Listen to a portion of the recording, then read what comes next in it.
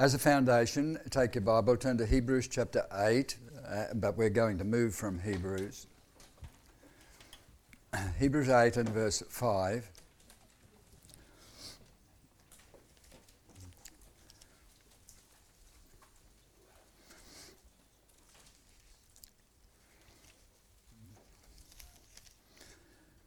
Hebrews 8 and verse 5, talking about the earthly priests in Israel and their ministry. Hebrews 8 verse 5, they serve at a sanctuary that is a copy and shadow of what is in heaven. That is the earthly tabernacle he is talking about that God gave Moses the plan of, and he had to responsible to build exactly. Since it's a copy and shadow of what is in heaven, this is why Moses was warned when he was about to build the tabernacle, see to it that you make everything according to the pattern shown you on the mountain. In other words, Moses, don't you dare make a mistake. Reason, it is a copy and a shadow of what is in heaven. Copy means exact. Shadow means it's not the real. There is a real, but this is the shadow of it. So if we want to know anything about heaven and what goes on in heaven, we're going to have to look at the tabernacle and what happened in the tabernacle, because it is a copy and shadow. And I'm going to concentrate on one thought, and you'll find it over in Hebrews chapter 9, verse 8. The Bible says the Holy Spirit was showing by this that the way into the most holy place had not yet been disclosed as long as the first tabernacle was still standing. Meaning, whether you're dealing with the tabernacle or the temple, there was a veil and you couldn't go past it. Only one man could ever go past that veil in the Old Testament, and that was the high priest. So there was a barrier. You could not go into the most holy place. There was fixed regulation and timing for one man to go in once a year only. A most sobering a day in the year called the Day of Atonement, when all the sins of all Israel will be placed upon the head of a live goat. And that goat would be taken away, bearing the sins of all Israel for all that year. It carried them into the wilderness. Far as the east is west, from the west so far has he removed our transgressions from us. It's a shadow of a reality which happened in Christ as far as we are concerned. But the Bible says, while the tabernacle stands, please notice in your Bible, the way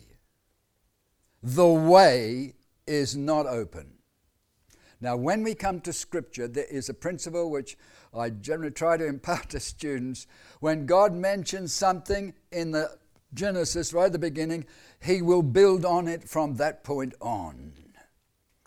And he doesn't have to change, right? He knows the end from the beginning. So when he does something here, he'll build on it step by step by step till you see the whole thing laid out before our eyes. And I trust at the end of this you'll say, behold the man. All right? So I'm going to take you that path. The early church, I deal with the two texts which lay the basis for what we are going to think about. Twice in the book of Proverbs, and the quotes are up there on your board where it's taken from, it says, there is a way. Notice, a way. It seems right. It seems right. But the end is death. Now, they're very serious words written to mankind. There is a way. It seems right. It's not the right way. It seems right. How are you ever going to know you're on the wrong way?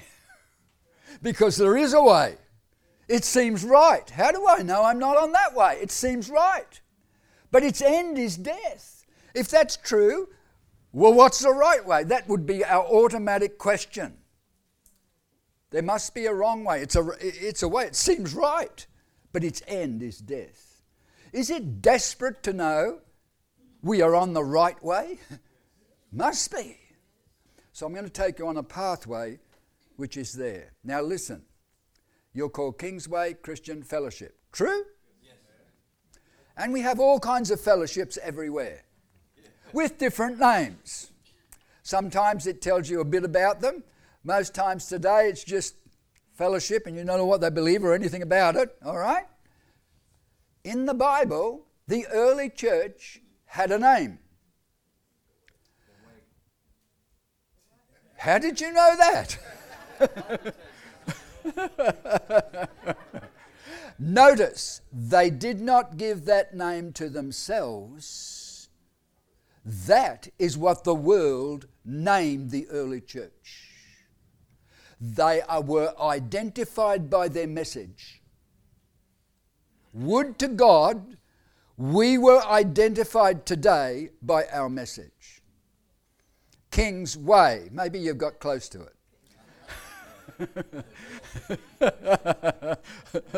Christian Way, getting close to it. Let's take our Bible and listen and go through the early church and understand. They were identified by the message they carried. Turn to Acts chapter 9. I think I've got it up there. Acts 9. And we're in verse 2.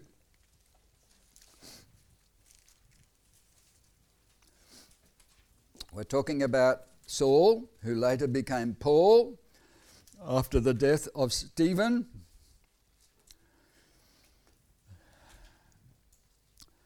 They were scattered.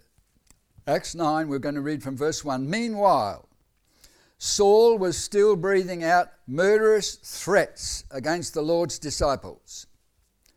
He went to the high priest and asked him for letters to the synagogues in Damascus, so that if he found any there who belonged to. How did he identify them? They were identified, these people, they belonged to the way. Whether men or women, he might take them as prisoners to Jerusalem. So he's on his task to do just that. The identifying evidence, they belong to the way. All right, you go further over in your text, and you're over, your next one is Acts 19, verse 9.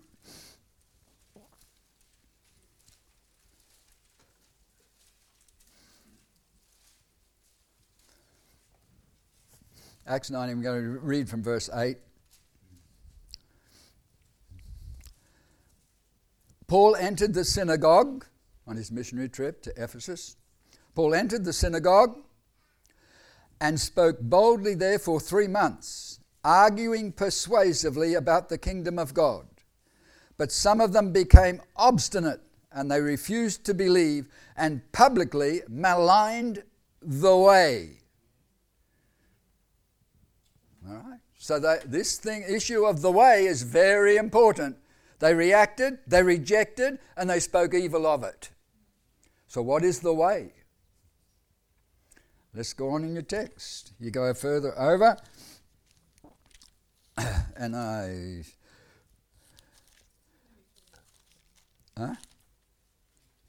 which was the next one? 22. Oh yeah, I'm in 21. 22 and verse 4. Paul is giving a record of his past. Verse 4, I persecuted the followers of this way. Let me ask you, was it the right way? The only way. It's identified, he hated them. I persecuted the followers of this way to their death. And was just as zealous for God as any of you are today. I persecuted this way, followers of this way to the death, arresting both men and women and throwing them into prison. Pretty violent reaction to the way. All right? Maybe we would get the same today if we were known as the way. Marvel not if the world hates you. It hated me before it hated you. The reaction to the message of Jesus creates hatred out of those who will not accept him. That's just the pattern of the Bible. It's given to us not only to believe on his name, but also to suffer for his sake. He is the way. So we have to be very clear in our message, the way, because they are all following a way and it seems right. Everywhere you turn, people think the way they're on is right. But it leads to death. And God has brought into the world a message called the gospel, and it is all about the way. And it commences right back at the beginning of creation, and he never changes it right through till the end. He will never alter it. So I'm going to take you on a pathway that leads there, but before we go there, we still have a few more on this. And you're in Acts 24. Paul again is giving his testimony about his background, verse 13, Acts 24, verse 13. And he says, they cannot prove to you the charges they are now making against me. However, I admit that I worship the God of our fathers as a follower of the way. Tell me, can you admit that today? Is that your confession? Paul said, I admit. It's before a questioning crowd of leaders in Israel. I admit. I'm a worshipper of God, the God of our fathers, and as a follower of the way, which they call a sect. Oh, I thought JW's was a sect. I thought Mormons was a sect. Here we are told they were known as a sect. That's not something nice said about you, eh? You're a sect. You're the wrong ones. You're totally out of it. You're a sect. I worship the God of our fathers. I admit I do. But he said, I'm the follower of the way, which is called the sect. And then he identifies where he gets his message from. Please notice. I believe everything that agrees with what? The law and the prophets. Where did you see that? The Southern Cross and the two pointers. The law and the prophets. So we're going to take in God's mind from the very beginning, from before he founded the world. God had one way, and it's the only way. There is no other. There are plenty of ways, but they're wrong.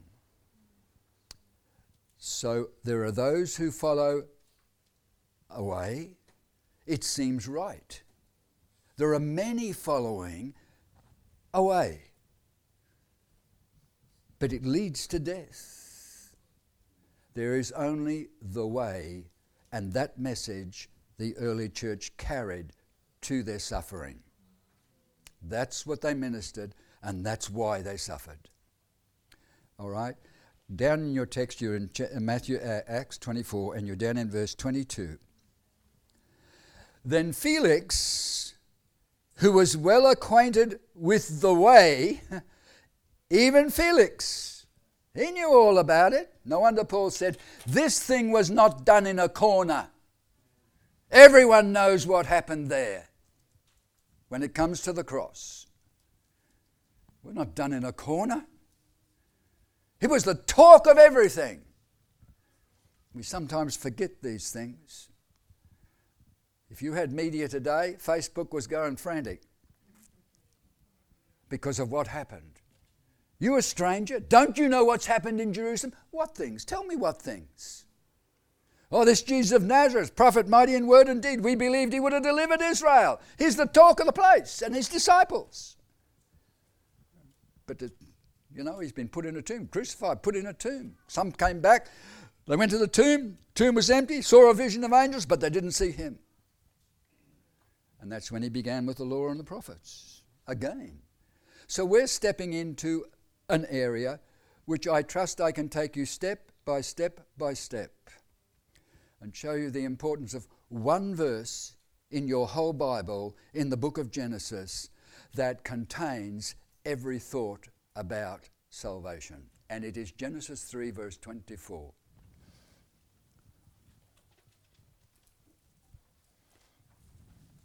I've got it up there.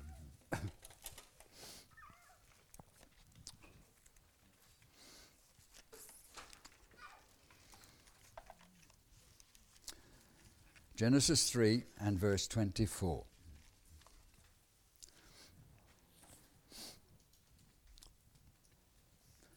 Verse 24. Step by step, you can take this verse apart, and you ought to.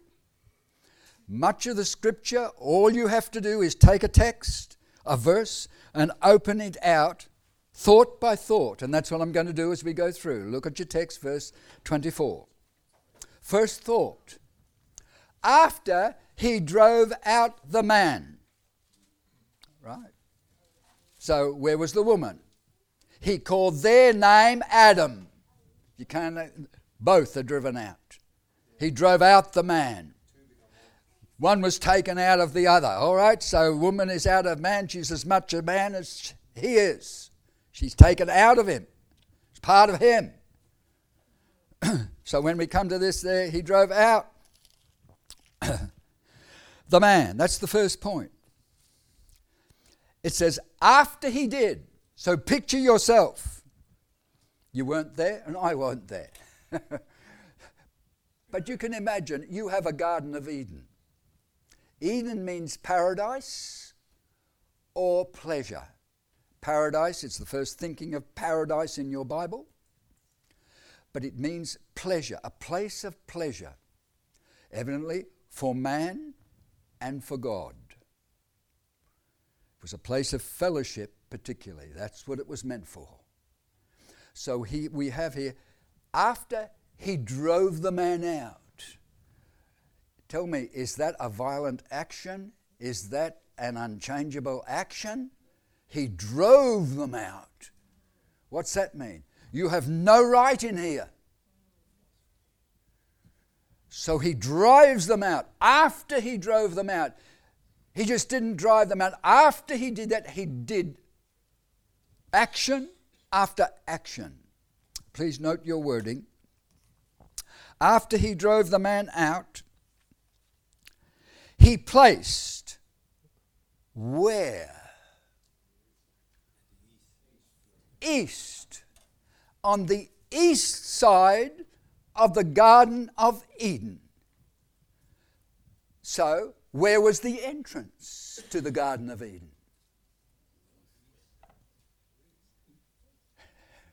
The Garden of Eden had an entrance. He drove them out of the Garden of Eden. And on the east side, so where was the entrance? On the east side. So if you want to go into the Garden of Eden, this is where you go in. It's on the east side of the garden. They're driven out on the east side. So if they're driven out like that, where are they heading and what's behind them? They are heading east. The Garden of Eden is behind them. It's in the west. That's the picture we have. Then it says this.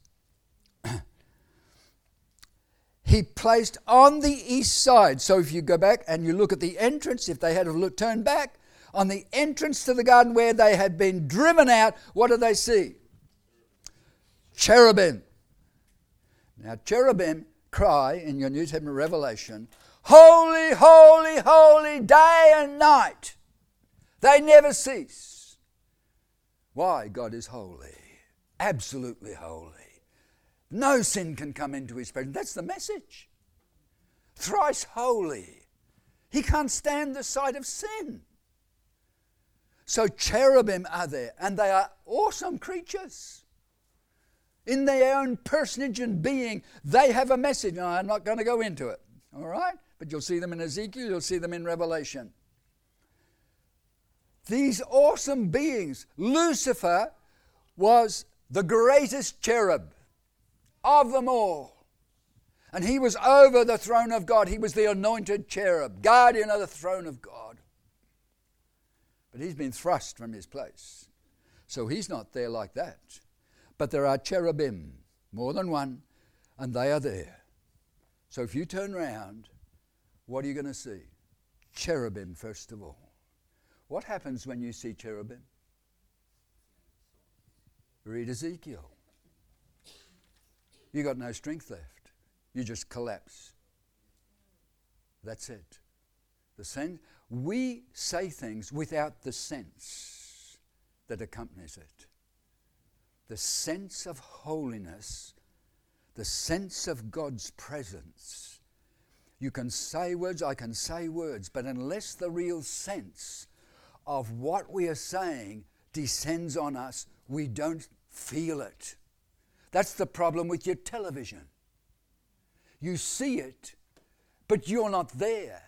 You're not hearing of the flames roaring. You're not feeling them eating up your whole house or your whole income or whatever it is if you're a farmer. You're not feeling it. You see it, but you're not feeling it. And the same is true when it comes to angelic beings. Daniel said, I have no strength. All my comeliness is turned to corruption. And that's only Gabriel. This is not cherubim. This is cherubim here. They're awesome creatures. And they're standing there and they are concerned with the holiness of God. So that you have at the entrance these cherubim. But that's not the only thing there. It says this. On the east side, Garden of Eden, cherubim, and a flaming sword. Now we are told in Scripture that flaming sword turned every way. What's that mean? Oh, I can duck around and get in. Shong! It turned every way. A flaming sword. It's not just a sword. A sword is used to kill. Flaming is to consume to ashes. It is the first implication of a whole burnt offering. To have a burnt offering, a whole burnt offering, you need knife and fire. To enter God's presence, you're going to have some experiential understanding of a whole burnt offering. Let me ask you, was Christ your whole burnt offering? In Ephesians 5 and verse 2, it says about God's love. We are to walk in love as he loved us. And gave himself a sweet-smelling sacrifice. That phrase is the burnt offering. It is nowhere else. It identifies the burnt offering. He gave himself a sweet-smelling sacrifice to God. Tell me, who held the sword? Who held the sword? We are going to read in Scripture. Jesus quoted from this text, but he didn't quote the whole text. He said, all of you will flee from me tonight, for it's written, I will strike the shepherd. Who's the I? I will strike the shepherd, and the sheep will be scattered. Who is striking the shepherd? Awake, O sword. Listen carefully. Zechariah 13 says, awake, O sword. Which sword? That one we first see at the entrance to the Garden of Eden. Is that clear? Awake. What does awake mean? It's in its sheath. It's not doing its work. When it awakes, when anything awakes like a sword, it's sleeping. It's not doing anything. Awake, O sword, against the man who is my fellow. If I had have had time, I would have taken you to Psalm 80. The man of my right hand, who I have made strong for myself. You're listening to the words of God the Father about his Son. That's what it tells you in the text, Psalm 80. I've made him strong for myself. This man of my right hand. So when you come to this, awake, O sword, who's holding the sword? The Father. And we forget. We look at the films. We see the damage done to Christ. and it was real, and it was intense. It was suffering beyond measure. But what about what was happening behind the scenes? What was happening? His own father held the sword and brought it down on his own son. We only see what man did. But you cannot see the hand of God unless you take the scriptures, because behind the scenes you were seeing God make a sacrifice for you and me. Awake, O sword, against the man who is my fellow. There's only one man who is my fellow, that God's speaking. True? Smite the shepherd. Which shepherd? The great shepherd, the good shepherd, the chief shepherd. Smite him. And the sheep will be scattered. Did it happen? He never quoted that first part. He just quoted about the sheep scattering. You go back and you look at the first part and you understand why he was down in the Garden of Eden and Garden of Gethsemane. Sweat like great drops of blood. If it's possible, take this cup. My own father, he holds the sword. And it's going to come down on me. Our fellowship from eternity is about to be felt as though it's been broken. We will never understand the depths to which God the Father went and God the Father accepted, God the Son accepted. The depths of feeling that existed in both of them, because it is an action. We understand as fathers maybe a little. The Bible speaks about when you lose your firstborn son, the sorrow you feel because you're only yet your firstborn and you have him for your inheritance, you want all from him. What does it feel like when you're dealing with God, whose only son? He's going to do this too. Where does he put the picture? He puts the picture right back at the beginning of the history of our world. Because at that entrance to that garden, he placed a flaming sword. And it turns every way. So any man who approaches that, that's what will happen to him. The sword will kill him. The fire will consume him. And he will become ashes. Now that was put there. Notice your Bible, underline it if you like. To keep what? Look in your Bible. To keep, to guard. The way. That is the first mention of the word in your Bible. When it's first mentioned, God will build on that from the rest of Scripture, and he has. So he's laid out a pattern through the whole of Scripture. So we understand what it means to be followers of the way. All right. To guard the way. What to? Look in your Bible. What does he guard the way to? Tree of life. What's that mean? Real life. Eternal life. There is no life because sin has entered and death now reigns. And has reigned over mankind from that action on. There are graves all over the world. Death has not been conquered unless you believe the gospel. Death is supreme. It's called the king of terrors in Job. It's an enemy.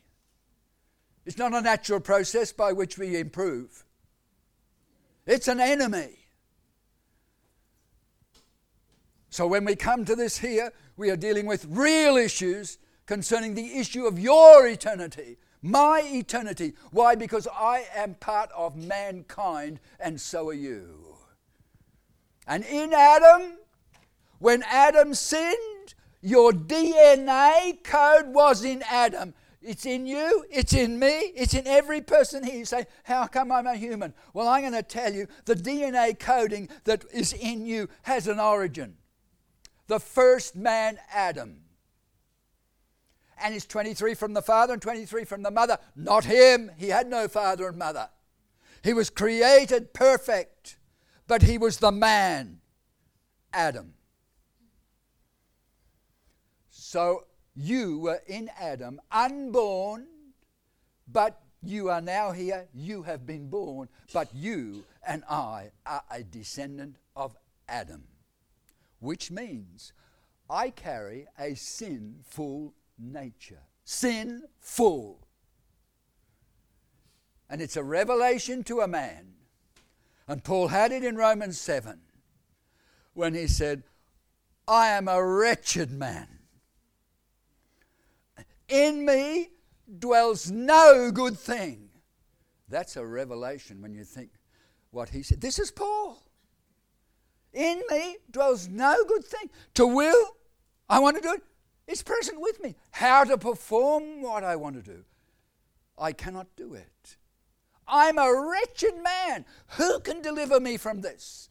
When you get to that point, you're stepping into the area where God can start to work by his Spirit to produce the likeness of his Son in you and me. That's how far it has to go. We have to realize there is a point where we cannot do anything of ourselves. God must work. Our work is to combine or cooperate with God. It is God who works in you to will and to do of his good pleasure. That's God's workmanship. You say, I become a Christian. I can't live the Christian life. It's true, you can't. You won't be able to. You'll have to admit it finally, that you're dependent upon God for you to live like Christ lived. Because why is it? In me dwells no good thing. No good thing? There's none good, no, not one. That's the charge of heaven against humankind. None that doeth good. Don't care how important a person may be, how good they might look in their works. Unless God does a work, there's no good thing in us. So how are you going to get into heaven with no good thing in you? You're not good to look at. I'm not talking about the appearance outwardly. I'm talking about when God looks, he looks at the heart. All right? I don't see as man sees. The heart is deceitful above all things. It is desperately wicked. Who can know it? I, the Lord, search the heart. I thought, search my heart, search me. That's what David said. Search me, O God. Know my heart. Try me. See if there be any wicked way in me. Lead me in the way everlasting. These are cries from the heart of David. Ever been a cry from yours? Ever been a cry from mine? Are our cries the same as David's cries? A longing for accomplishing that which God has called you really to as his son? So it's a very important area. Guard the way to the tree of life. If you want eternal life, there is no other way. That is the beginning of our world. If you do not believe in the Garden of Eden, if you do not believe in original sin, if you don't believe in an Adam and Eve, which evolution wipes out as an understanding, if you don't believe it, you do not need a cross and you do not need a Saviour. I can quote you from an atheist who sees clearly what evolution means, and we Christians don't. He understood clearly. For us Christians, if you accept evolution, you've wiped out the need for Calvary. And he said, in the sorry rubble you will find the remains of the Son of God. That's his wording. Because if there was no Garden of Eden, no original sin, no Adam and Eve, there's no need for a last Adam, the second man, the Lord from heaven. The first man, Adam, was made a living soul. The last Adam, he's the last one of that creation. He has begun a new one. If any man is in Christ, he's a new creation. He's begun a new creation. So we're in a very important area. I'm going to take you very quickly through your Bible to show you that is the important area. What I did was, what I've done, I attempted, I'm not a IT expert, I just fiddle. I'm ignorant on that. But I've tried to put together some thinking visually, because I'm in the Pacific and they see things visually. So when I'm there, this is the kind of thing I dug out and tried to put up. All right, so you have a look. They are wings. Next one shows the other wings of the. And so these are cherubim. I can't draw the creatures in. They would be radiant gold and all that. Where in Genesis 3:24, there are cherubim there. The direction is given is east. Keep going. It'll come if you keep pressing, I think. Yeah, keep going. You're in the Garden of Eden, where God's presence is. Outside now is sinful mankind. The tree of life is in that garden. When we come to the question of this garden, if Adam and Eve had desired fellowship with God and they were driven east, what did they have to do? And remember, they are representative of all mankind. You are in Adam, I am in Adam. Not yet born, but your genetic coding is from him. You are in him. Adam and Eve are driven out. This is east. West is here. If they want relationship to God, what have they got to do? They've got to turn round. Not 360, 180. So they turn from east to west. So what great truth, unchangeable in the scripture, is demonstrated to our understanding? One word: repent. When you're dealing with Hebrews, says, not teaching the foundations again. And he lists the foundations. The first foundation, the first is repentance from dead works. Faith towards God. Two actions. The one is my past, what I've done. Repentance from dead works. Where am I looking? Faith towards God. So where's your focus? Fix your eyes on Jesus. I've turned my back on my past. I'm finished with it.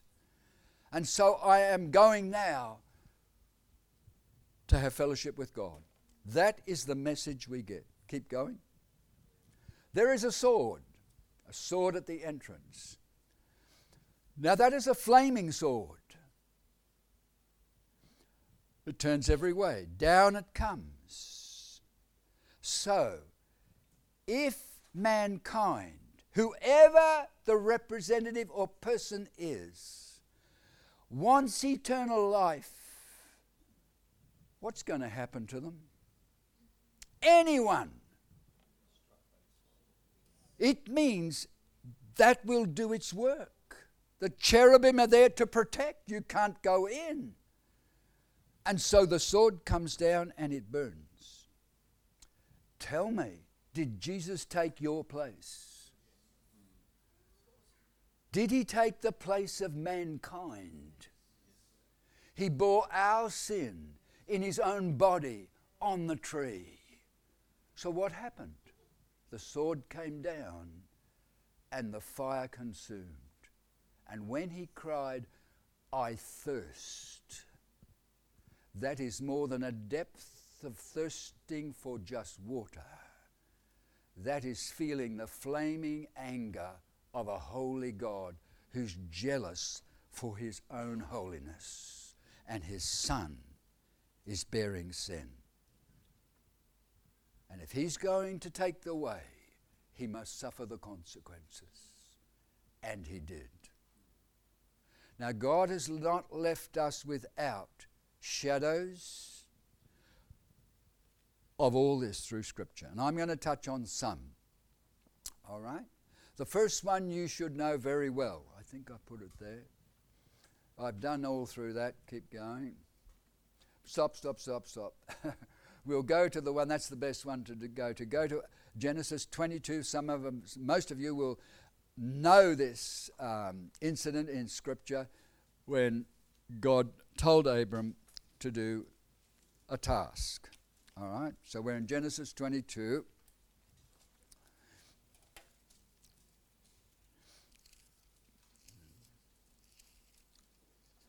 Genesis 22. And we come from the beginning of this chapter. Abraham had failed several times in his life. once when he first went down to Egypt with Sarah, once with Abimelech. Now we come to hear God later in his life, and he was never tested after this. Genesis 22 verse 1, sometime later God tested Abraham. He said to him, Abraham, here I am, he replied. Then God said, take your son, your only son Isaac. Now is Isaac his only son? No, it's not. So how is Isaac his only son? Because he is the son of the promise. Everything depends on this son. He is the son of promise. Through this seed, it will continue on. The whole world will be blessed. So take now your son, your only son, Isaac. And we have a grandson called Isaac, means laughter. Whom you love.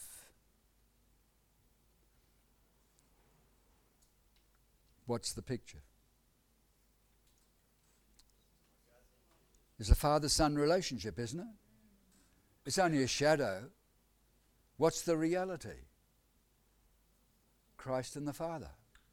You love him. The Father loves him. Whom you love. Go to the region of Moriah, meaning it will be seen. Moriah, the land of Moriah. Sacrifice him there. What as? A burnt offering. So we are getting pictures in history of our world. He says, on one of the mountains I will tell you about. So there was a specific place that God wanted Abraham to offer his son. Early the next morning, Abraham got up and saddled his donkey. He took with him 2 of his servants and his son Isaac. So you got the picture? Here he is. He gets up early in the morning. Talk about obedience. Early in the morning, clave the wood, loaded it on the donkey, took 2 servants. Why 2 servants? Out of the mouth of 2 or 3 witnesses, let every word be established. He takes 2 servants with him.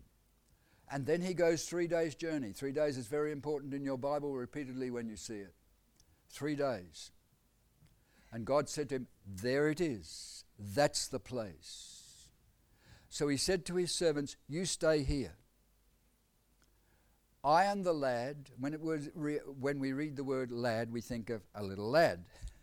He weren't no little lad because he carried the wood the donkey was carrying. He loaded the wood onto Isaac, his son. So Isaac is carrying the wood. The place is ahead. Now the wording is amazing and is taken in Hebrews. Abram's words are these. I and the lad will go over there and worship. There's no music. There's no black curtains or laser lights. Amen. There is a knife and there is fire. We are going to worship. It's costly business. And you're in the book of Hebrews, and in Hebrews 13 it takes this and it shows you something of its nature. Here he says, take your son. And as they walk, it says, Isaac says to his dad, father, he says, Father, where is this burnt offering? You have the knife and the fire. You have. What is Isaac carrying? The wood. Is it a picture? You are seeing Christ and his Father in Isaac and Abraham. And twice it says, they went, both of them together. Twice. Why? God was in Christ reconciling the world to himself. Strong words. They went, both of them together. So Isaac has other thoughts as well. He said, where is the burnt offering? And God said, and Abraham said, my son, God will provide. And it's an amazing scene because in Hebrews it says, by faith, Abraham offered Isaac. believing God would raise him from the dead. You imagine faith. You plunge your knife into your own son. The fire reduces him to ashes. And he believed God would raise him from the dead. Now this same Abraham, back in his history, went down into Egypt. And before he got into Egypt, he said to Sarai, he said, don't say you're my wife. She's 65 years old. Don't say you're my wife. They will kill you to get me. She was a beautiful woman at 65. Do you women envy her? at 65, she's a beautiful woman. And he knows it. And it's true. Because Pharaoh took her. His wife, it's not his wife, it's his sister. Took her. But everything went wrong in Pharaoh's household in the land of Egypt. Everything went wrong. And he found out she was his wife. And by the way, they had moral values back then. He realized he'd done wrong. He had another man's wife. So he restored it back. But Abraham, he told a white lie. Didn't he? She is his half-sister. Same father, different mother. So he's half-sister. So when he said, tell him you're my sister, that's a half lie, a white lie. But it's a lie. Why did he do it? To preserve his life. That was his understanding. What had God said? From your seed, I will raise one up, and the nations of the world will be blessed through him. Abraham came down here because there was a famine in the land, not of bread nor of water, but hearing the word of God. God had told him, from your seed, he must survive. He must produce seed. If all the nations of the earth are going to be blessed, it must happen. You know, he failed with Abimelech, the same thing he did twice. Now you come to the last part of Abraham's life, and we find God has done something in his life. Your faith is going to be tested. It is a principle of Scripture. When you believe the Word of God, you're going to be tested to prove that it is a workmanship God has done in you. Faith is tested. It's tried by fire. Peter tells us that. Your faith being found under praise, glory, and honor and of God, it's tested. So it becomes an honor of God, something he's done. He receives the glory. It's what he's done in me. I didn't do it. I have seen God work in my life. That's what he's saying. Did Abraham know this? Twice he's failed on the same principle. Now, late in his life, God tests him. And we notice the instance of obedience and the faith that has been now brought out of this man's life. He said, I and the son will go over there. He knew what he was going to do. He said, we will come again. We will. We will. He believed God would raise his son from the dead. He had to because he'd promised. How trustworthy is our God? Will you be tested? Will I be tested? Yes. God has the power to fulfill his word, and he has to bring us to the point where we can trust him to keep his word. And Abraham was brought to that place, and Abraham found out God could be trusted. Now when he lifted his hand to plunge that knife in, because he bound Isaac, I want you to know, he's not a lad. He's a strapping, strong young man. He's carried the wood up. He watched his father build an altar out of stone, no hewn tool to shape it, just rough stone from the creation. Put the wood on this heaped up altar, bind Isaac, lift him up, put him on the wood, and then pick up his knife, ready to plunge it straight in, and he's just ready to plunge it in. Abraham, Abraham, and stopped. Right? Touch not the lad. Now I know. So he's under test. What did God provide? A ram. A ram in an amazing position. He's caught by his horns in a thicket. What's that? Alpha Crucis. The star on the top of the cross, a crown of thorns, is on the ram's head. A picture of the one made sin, the cursed one. Not only that, it's a ram. Ram has two pictures in your Bible, just taking the Old Testament. It's a sin offering or a trespass offering. I've got to think which.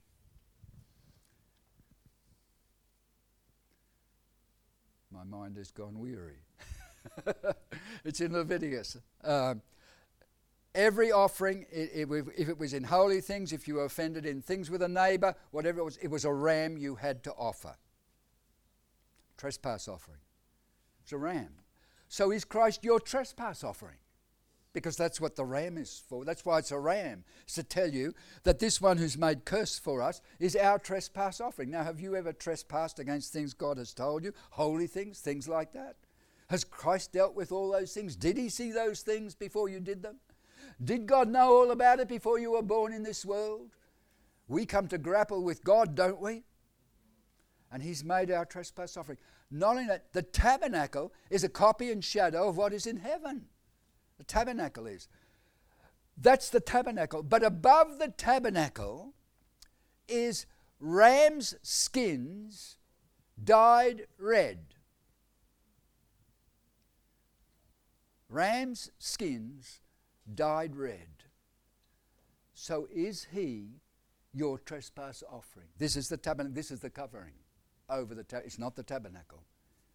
It's Christ as he is in his humanity.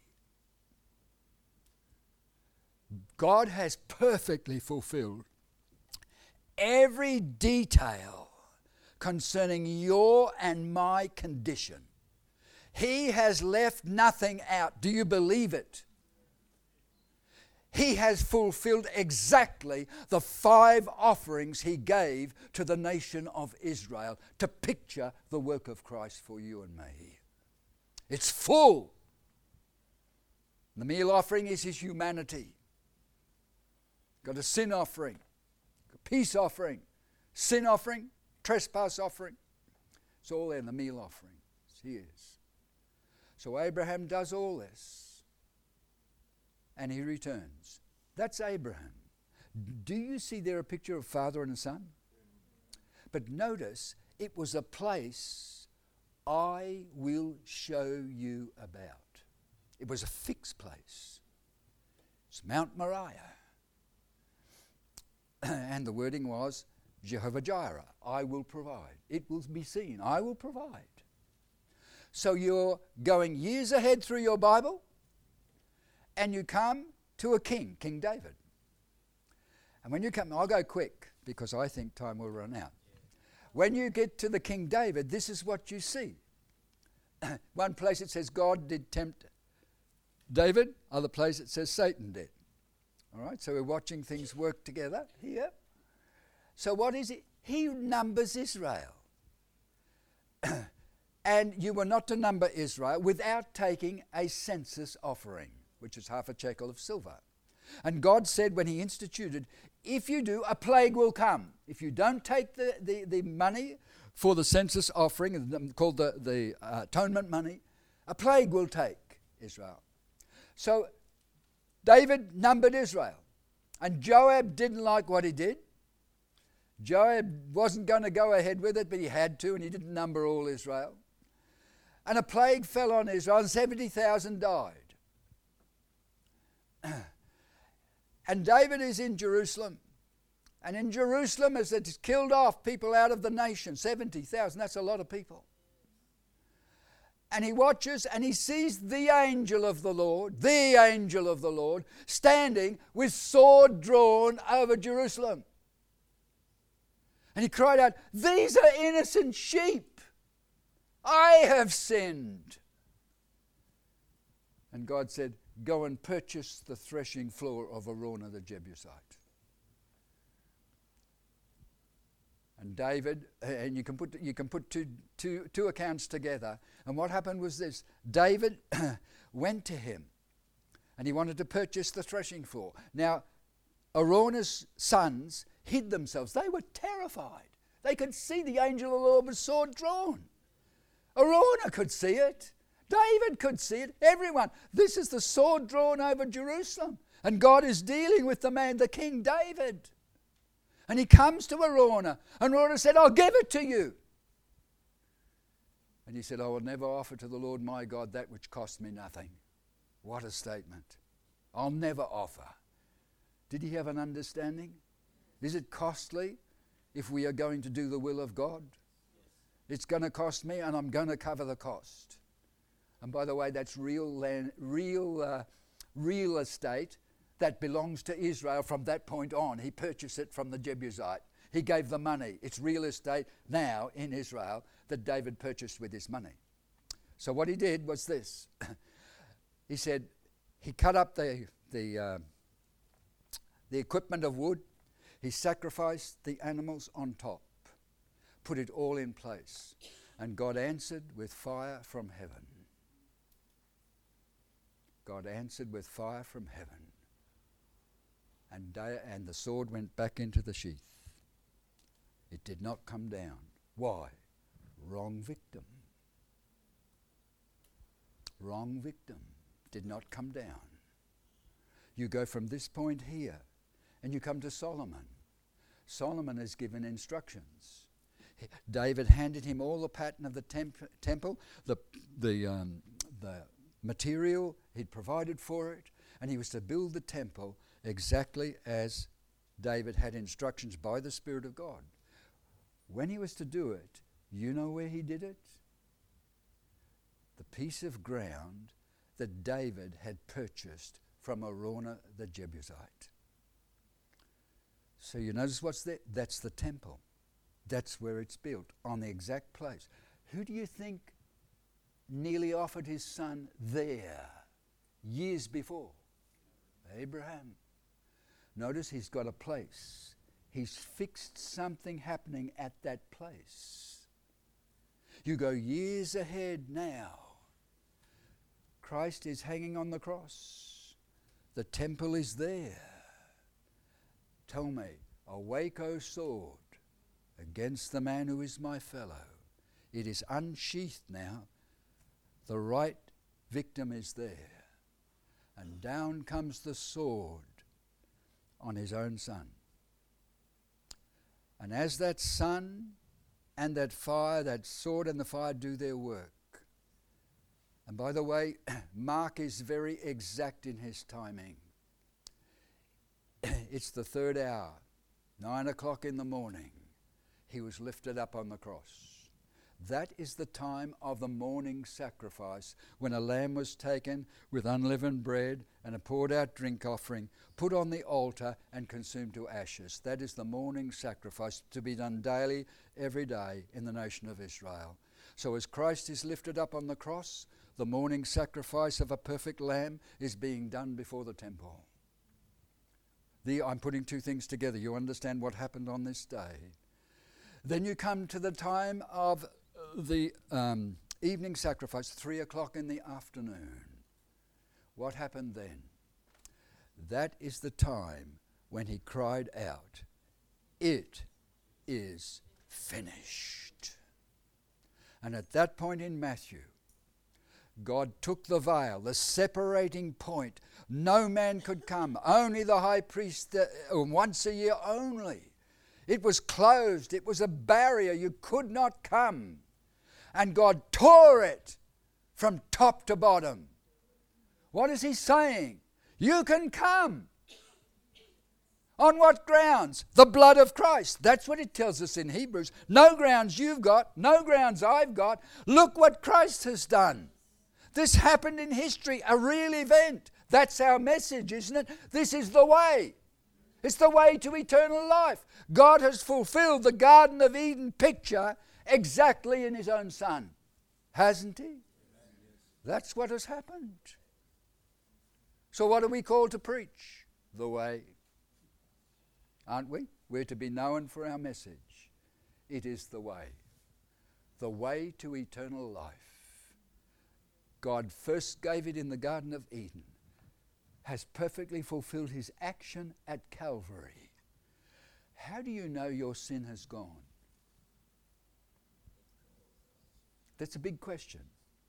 How do you know your sin? Have you got any assurance in your understanding your sin has gone? Not on anything you have done, not going to church, not being baptized, not doing other things. How do you know your sin has gone? Are you dependent on feelings? No, faith is not feelings. How do you know your sin has gone? Well, listen very carefully, and I'll finish here. When God came to Israel, he gave them 7 feasts. All right, in order, in timing, and in detail, they go through for annually every year. So the first feast is what? 7 feasts, Passover. And is he the lamb? Is he the Passover lamb? Yes, he is. Paul tells us in 1 Corinthians 5. He's the Passover lamb. Now, what's the next feast after that? Passover lamb. What's the next feast? Unleavened bread. So the day after the Passover is sacrificed, there is a special Sabbath. You can do no work, all right? Then there's 7 days, and the last day is a special Sabbath. It's 7 days of unleavened bread. Unleavened means no leaven. Leaven represents sin, so it's a time when we are reminded there is no corruption. No corruption. It's a feast, 7 days of unleavened bread. What happened? What is the third feast? First fruits. What happens in first fruits? In the first fruits, if it's a feast, as it is described, the priest goes in. You can't harvest anything till the priest goes into the crop. Barley is the first crop, wheat is the second. He goes into the barley crop. He takes a sickle or a cutting instrument, cuts till he gets a sheaf, bundles it like this, ties it up, and then you have a sheaf. And a sheaf represents a person. You say, how do you know? Well, Joseph said, my sheaf stood up and all your sheaves bowed down to me. And they knew what he meant. You're the first sheaf and we are all the brothers. We are the other sheaves. They knew what he meant by his thing. So the sheaf represents a person. And on this day, the Feast of First Fruits, they take one sheaf, first harvest. Nothing is to be done till this is done. You'll take it into the presence of God. He'll wave it before God. Waving when you come to your offerings means resurrection. It's alive, resurrection. He waves it before God. So what happened the first day of the week? Christ rose from the dead. Do you know, my wife studies Hebrew, the Jews did not observe this feast? Isn't it interesting? The Jews do not observe this feast. We do. We do. They measure the Omer and this kind of thing, and they have days, but not this feast. They don't measure it. Do you and I remember what happened this day? It's the foundation of our faith. He rose from the dead. As surely as he rose, you are going to rise. The dead in Christ will rise. How do you know your sins are put away? This is very important. Peter preached it. Paul preached it. We don't. How do you know your sins are put away? You can base it on the feast. In understanding. Now here's the Passover lamb. He's the Passover lamb. What feast followed? Unleavened bread. Now go right back to the Passover. You have unleavened bread for a week. So, leaven represents sin. It's corruption. When they took Christ down from the cross, Joseph of Arimathea and Nicodemus wrapped him, put him in the tomb. What didn't happen to him that happens to every other person put in the grave? There was no corruption. Peter on the day of Pentecost quoted, "You will not allow your Holy One to see corruption." David, being a prophet, knowing God would raise his own son from the dead, said, "You will not suffer your Holy One to see corruption." He never corrupted in the tomb. What's that tell you? What did he carry on the cross? All your sin, all my sin. Didn't he? If I'm to believe the gospel message, he carried my sin on the cross. But when he went into the tomb, was he carrying sin? No. He had put it away. That's what Hebrews tells you. He put away sin by the sacrifice of himself. We are called to believe the gospel message, aren't we? And we miss out on this feast. When Paul said, you preach the gospel, there are 3 points. He said this. And he encourages them in 1 Corinthians 15 to stand fast in the gospel they had received from him. What is the gospel? Christ died. That's a fact. Why did he die? For our sins. How do you know, Paul? The scriptures tell me. What is the next step in the gospel? He was buried. So if you got him buried, what have you got? An uncorrupting body in the grave that has no sin. Why? Because it's been put away. That's why. Paul does the same thing in Acts 13. He uses the same principle of teaching to assure us Christ's work is finished, and when he lay in the tomb, the sin he bore on the cross had been put away. They tell me Itau. Itau is Lost Tribes Mission, and the way they approach in Bible translation, they take high points through your Bible, but they never mention the name Jesus. But they take out these great points of the scripture. Then they finally get in one translation and one reading of it and role play of the thing, his death, burial, and resurrection. And I have seen the video of it. When they read that, they've not heard his name Jesus up to this. They're not told about it. They're told all the incidents from the Old Testament.